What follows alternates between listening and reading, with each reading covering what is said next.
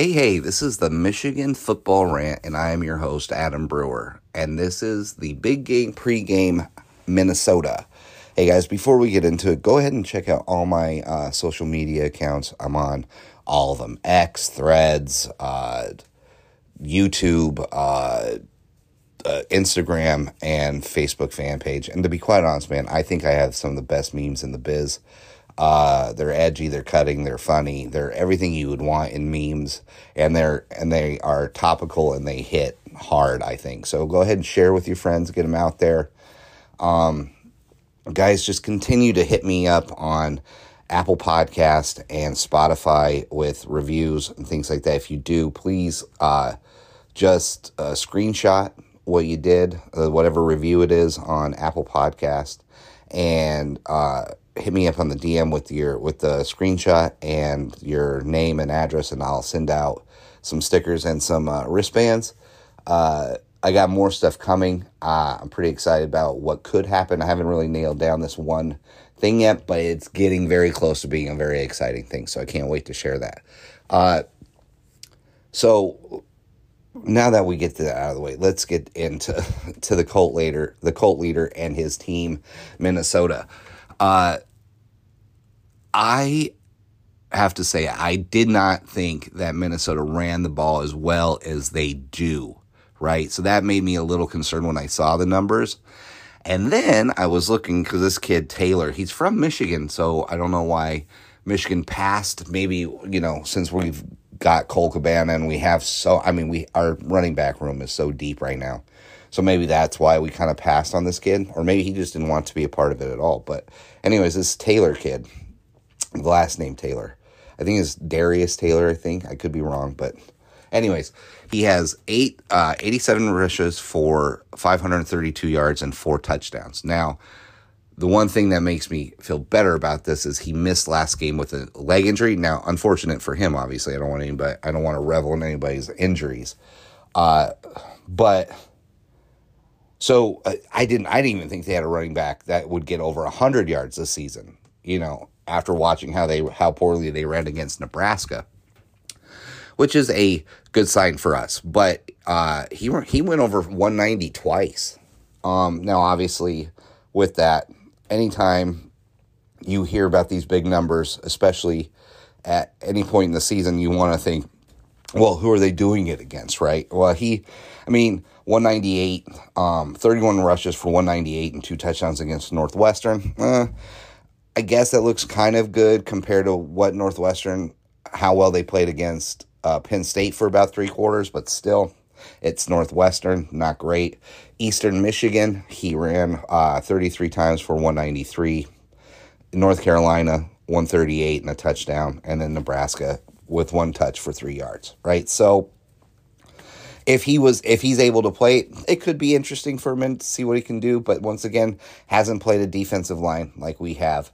The Greek kid, I'm not even going to attempt to say this kid's name, their quarterback, decent, not great, but 745 yards passing so far for the year, 5 touchdowns, but more importantly, thrown 4 interceptions and has been sacked 6 times. So what that screams to me is that offensive line is garbage. They can't protect him, and because of that, he's making poor decisions and he's throwing interceptions. So, which is a great sign for us considering considering the uptick in our edge rushing. That it just keeps getting next level. Each game just getting better and better and better. I mean, even Braden McGregor himself talked about how now he's feeling like he can do anything out there, anything he wants to. He was a 5-star. I know officially he went down to a 4, but for a long period of time in his recruitment, he was a 5-star. The kid was unstoppable, right? So for him to start to feel like normal again, and it's starting to show, he's starting to dictate things. I mean, look at the game against Nebraska. His 1 sack, he destroyed the offensive lineman. destroyed him. The fourth down that we stopped and we stuffed, he was the reason why. He pushed his his blocker, and I don't know if it was a tight end. I think it was the tight end. Blocked him straight into the quarterback, stopping any type of momentum he had on that fourth down. And then he blew up his blew past, I think, his blocker and tapped and and batted the ball in the air. So, which led to the interception. This kid is going to be dynamic, I think, by the end. By the time we're getting to the most important games of the season, the Penn States, the Marylands, and of course then Ohio, I think he's just going to be unstoppable. I mean, I hate to say it because I don't want to jinx it, but just shades of Hutchinson. You know what I mean? Oh my God, that would be amazing. But so when you got an offensive line that has allowed 6 sacks against not great competition, Nebraska, North Carolina, Eastern Michigan, Northwestern, and then Louisiana, what's going to happen when they face our defense? And like I said, our defensive line is phenomenal. So even with this kid, even if the running back comes back, Taylor, he's had some good games, but he's not going to do anything against us. I mean, ask Rutgers guy, Manungi, or whatever his name is, and then whoever else Nebraska threw at us with their 1902 rushing attack. We're just next level. So I'm not really worried anymore about this game. Now, obviously, if Michigan doesn't show up to play and they jam their head right up their butts, we're going to find ourselves in a fight because P.J. Fleck is just annoying enough and is good enough as a head coach to get his team up for this, to make it kind of competitive if Michigan's not ready. But I see our defense just making unbelievable plays that are just going to take us to the next level. Offensively, I'm interested in there's a few keys to this game, I think. And one I just talked about, which was the edge rushers against that offensive line, right? And I think we're going to win that hands down. And then the other one is, how is JJ and Roman Wilson going to do against this Minnesota defense? Now, Minnesota's defense, 11 sacks on the year, 8 interceptions. Okay, they have this kid, I think his name is Tyler Nubin. It's T. Nubin. I don't care about their first names, to be quite honest with you. It's Nubin. 3 interceptions, though. He was shut down against Nebraska in the one game I did watch. But, what does that mean? Nebraska has 0 talent when it comes to passing the ball. So anybody could go out there and be a lockdown corner against Jeff Sims. What are we talking about here? So I'm curious about that. 8 interceptions. Through 5 games, that's still pretty damn good. Look at us. We have 5 over 5. You know what I mean? So you got to take them seriously. I think JJ is going to have another great game. I think Roman's going to have another great game. Unless this Tyler Nubin has a jetpack that he can put on his body and be able to cover Roman Wilson, I don't think there's any chance that this kid even gets close to covering him. Because every time you look, Roman is just wide open all the time. I think this is, I'll get to the stars of the game later, but I look for this to be a big game for Roman Wilson. Running wise, I think you're going to see another solid performance from us. They allow, as a defense, 127 yards rushing per game. Their total defense is 47th. They allow 361 yards total. All right, not bad. Not great though. So I think you're going to see another solid rushing performance from us. Probably 200 and something yards from probably 3 of them. Divvy out the 220 between Corum, Edwards, and Mullings. I think that's what we'll see there. Obviously probably Corum will have another 3 touchdown day, all in the red zone, obviously. I don't see anything that Minnesota does that we don't do better and that we can't shut down easy. There isn't. There's nothing they do. And there's nothing that now I look at the numbers and I look at the competition that they've played. None of it makes me worried. Now, obviously, this is coming from the advantage or the point of view where Michigan comes to play the game, right? They come to play like they did against Nebraska. We're walking out with the same type of score. I mean, yeah, I really want, there's nothing. I mean, the scoring defense, Michigan is number 1 in the country, allowing 6 points per game. And that's only because we've had a shady fourth quarter, and that's because that's our backups. Minnesota allows 21. Okay, not bad. But, their scoring offense is 78th in the country. They only score or average around 24 points per game. We average 34. So even if we hit our averages, let's just say it's an awful game by our defense, and we just hit averages, both teams, we're winning by 10. You know what I mean? So I'm not really worried. Hell, man. This is going to be a great game for us because we're going to pound them. I really believe in. What's great is everyone knows I don't like PJ Fleck. I find him super annoying. Because in general, it's very funny with me because I walk a very thin line between stuff that I really like and stuff that I find super annoying. And it's usually the same shit, but it's that thin line, Like the team. Love that concept, right? Love it, live by it, think it's the greatest thing for a football team, so you all have to buy into it. PJ Fleck, row the boat, drives me insane. I think it's the approach, it's how you do it. It's only creepy when you're ugly. When you talk to girls, it's only creepy when you're stupid, right? And that's, for me, PJ Fleck is just creepy. He's too bald. Is that a thing? Can you be too bald? Can your head be too shiny? Can you look like every police sketch of every perv, every Me Too guy that's ever been, and still not look like every Me Too guy that's ever been? Yeah, that's PJ Fleck. He is so goddamn annoying. Row the boat is just the cringier version of the team. It's a thin line, and it goes to show, here, this is the perfect example of why PJ Fleck's so fucking weird and annoying. This is such a row the boat thing. He has a offensive coordinator, and his name is Greg, and let me spell that for you, Harbaughh. Now, everybody listening, that sounds like Harbaugh, doesn't it? No, this motherfucker pronounces it Harbaugh.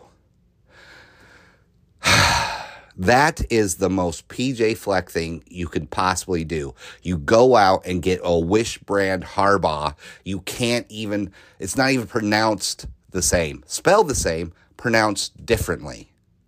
That's like going out and getting beer, 3-2 beer, but it's the can and it just says beer on it. You're not getting Coors Light, you're getting beer. It's just annoying. It is so Wish brand Harbaugh for the most cringy, creepy coach out in the game right now. It's just so annoying, and I understand that it probably sounds very hypocritical, but trust me, ladies who listen, and I know there's a few of you out there, you can agree with me. It's only creepy when you're ugly, and everybody, no matter how good looking you are, there's always somebody who finds you ugly. It's just like this guy. He is just a creepy dork. And when you're a creepy dork, you can't have the team. You have row the boat. And it's the same concept, but it's just dorky and cringe.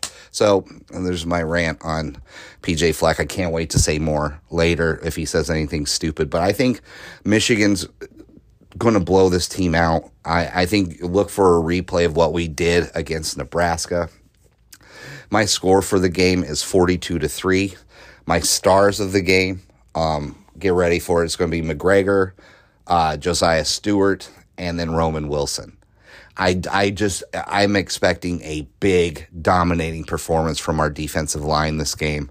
Because like I said, that offensive line can't do anything, can't protect the Greek kid, and because of that Greek kid can't stop making bad decisions. 5 touchdowns to 4 interceptions, sacked 6 times against inferior teams compared to what Michigan's going to bring to the game this Saturday night, right?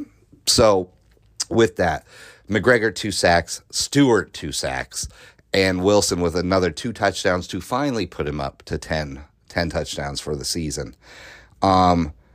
This by far is this is actually kind of an interesting week for Big Ten football, because there are 2 games this week that I'm going to be watching. I can't wait to actually watch, really. And then there's a third one. This is kind of a smaller slate for the Big Ten. Most teams, I think, are on a bye this week. But you've got Maryland at Ohio. Can't wait to see what that is. Maryland always plays Ohio tough.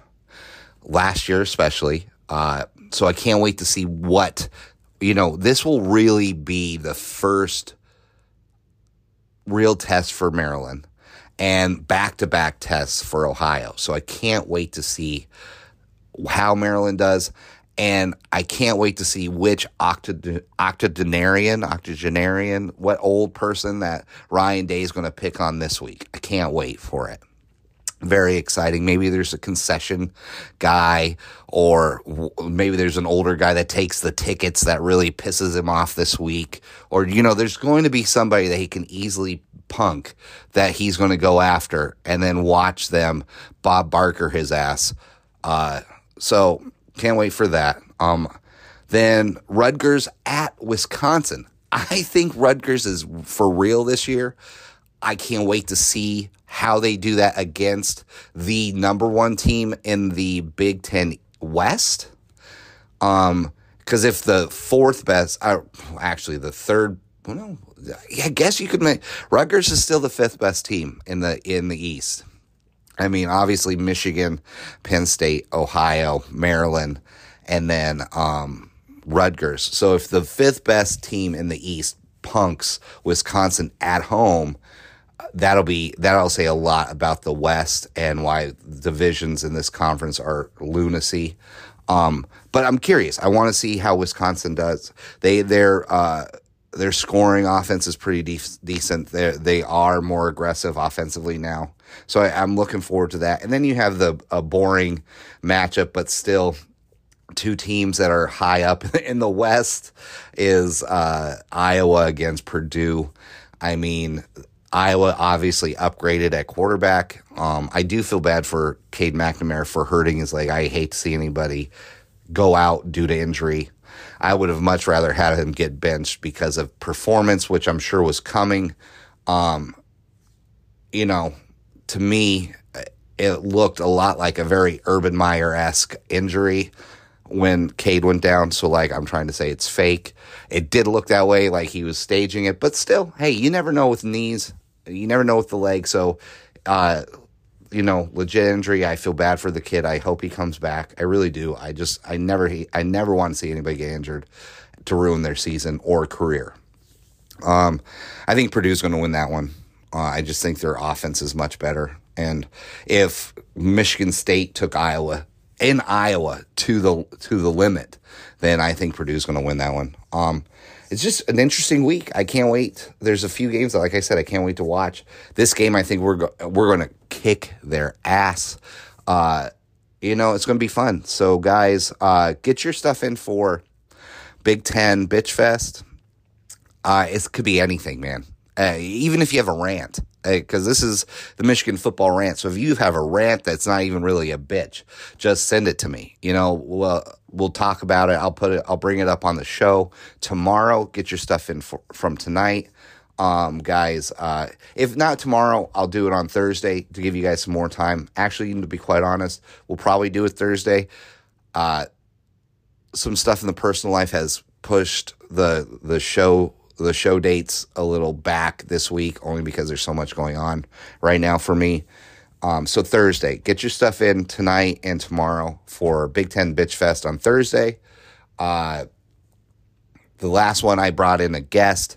I may do it again depending on his availability. We'll see. I enjoyed it. I thought it was fun. So let me know if you guys liked it. Hit me up, DM me. let's do it. Let's have a great time. Let's really enjoy this season, because this is legit. Could be a national title season for us.